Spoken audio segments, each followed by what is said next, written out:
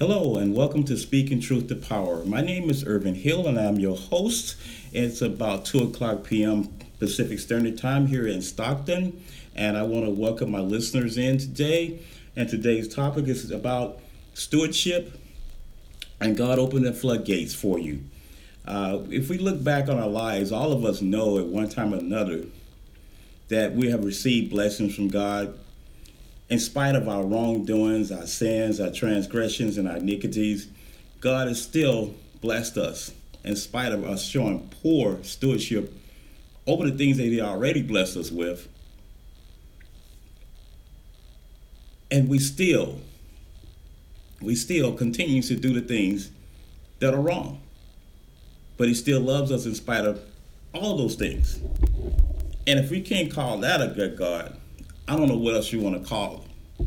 But let's dive into this a little bit about stewardship. Opening the floodgates. Stewardship, in the Christian sense, expresses the gratitude of God's people for His good gifts. God is the sole proprietor of everything and everybody. Psalms 24:1. God is the unlimited landlord of all. These are the basic principles of Christian stewardship. They released us from the worries and the woes in life that comes with ownership. We can sleep better at night when we realize that God owns the house, the car, the family, and even us. Therefore, since God will neither slumber nor sleep, Psalms 121:4, everything belongs to Him. We have no reason to worry about things that we do not own and circumstances we cannot change. We might also note that God gives a three-pronged responsibility to us as His stewards. Malachi 3:8 summarizes it. Yea, tithes and offerings. First, yea, informs us that God desires that we work at giving ourselves as gifts to Him on the altar sanctified. Grace. If we do not present our hearts and lives sacrificially to God, then our material tithes and offerings are disdainable to Him. Isaiah 1:13. Second, God seeks our presentation of the tithes because it demonstrates our obedience to God's word. It expresses we have faith that God is our provider. Psalm 65:9. Third, God is asking that we would present an offering. Psalms 116:12, an offering and expressing that we love God enough to go beyond the law. Moreover, if we do God's will and practice good stewardship, He promised that He will open you the windows of heaven and pour you out a blessing that there shall not be room enough to receive it. Malachi 3:10. That's a lot of blessing, listeners. A lot that He's going to pour that much out. That much blessing out. Even in spite of all our wrongdoings, our sins, our transgressions, our iniquities, our rebellions to do what He asked us to do, failed to be obedient. In spite of all the things that we do, He still loves us out of all the sin, the alcohol, the drugs, the abuse, physical abuse, murder. All these things that we do that defiles the temple of God, the temple of your body, which what God dwells in. Come on.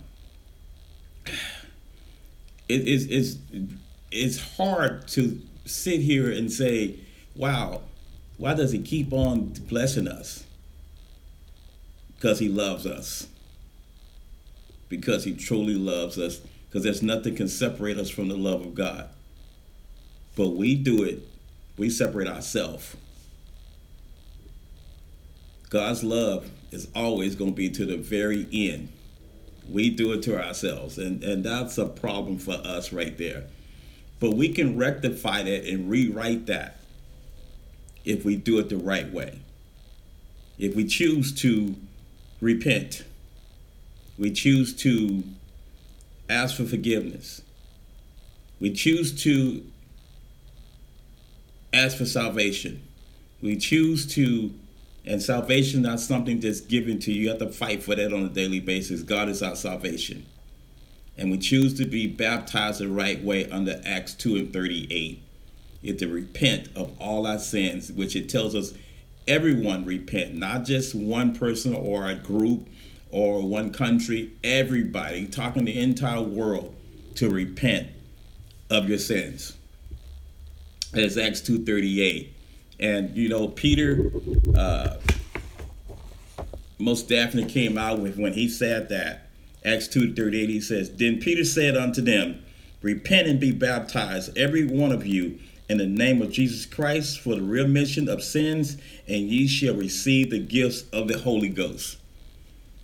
And the remission is to free you of your sins, to wipe those sins out, to purge those sins, and not do them again. We do a lot of things so willingly, so wide open, with no remorse, with no respect at all, as though it's okay that we can always go to God and say, forgive us. But is there a time where that you won't be forgiven? Yes, it will be. And when that time comes is when all of us will be under judgment. But just remember, when that time comes, no rich man is going to be any different than you or I. He is going to be judged equally the way we will be judged. He won't be any different than the poor man. You're going to get the same treatment. The same treatment, folks. So let's be real. That, when we're talking stewardship, that's being honest about your money, being honest about how you take care of things of God, your house, your cars, your kids, your wife, yourself, how you manage those things. But above all is obedience. We can go to church, shout up and down, dance, but if there's no obedience, we're in trouble. Obedience is better than sacrifice. And that's what God looking for us, out of us, is obedience. No obedience, we're in trouble. We're in trouble. Listeners, this has been my time. Be sure to like, comment, and follow. Thank you very much for listening. God bless.